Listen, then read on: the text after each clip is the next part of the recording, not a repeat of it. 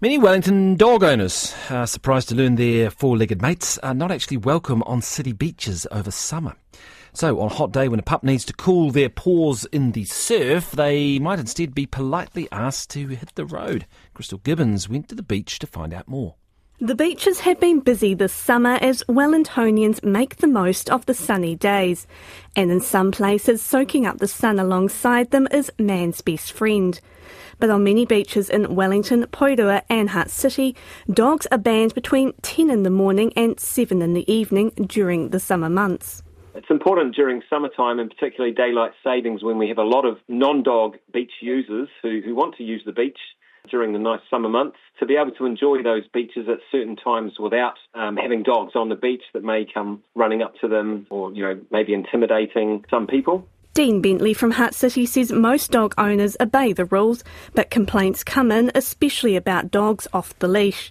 And if dog owners are confused about what's allowed, Wellington City Council's Kate Baumgren says the rules are posted on signs at the beaches. I think most dog owners are pretty clear on the rules. I'd hope to think that people could look up on our website and have a look before they went out to the area, so they'd know whether their dogs can be on the beach off lead or on lead, or not at all. So RNZ asked beachgoers if they were aware of the rules. No, I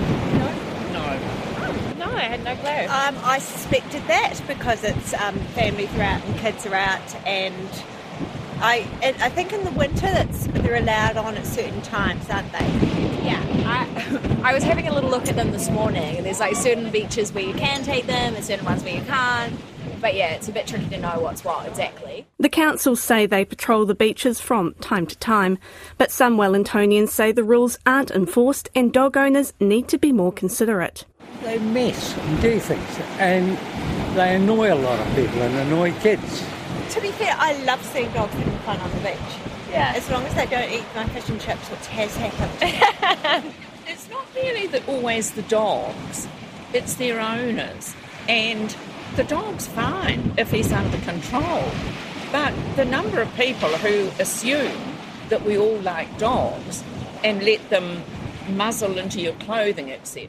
Dean Bentley urges owners to make the most of designated dog parks around the city while the beaches stay off limits.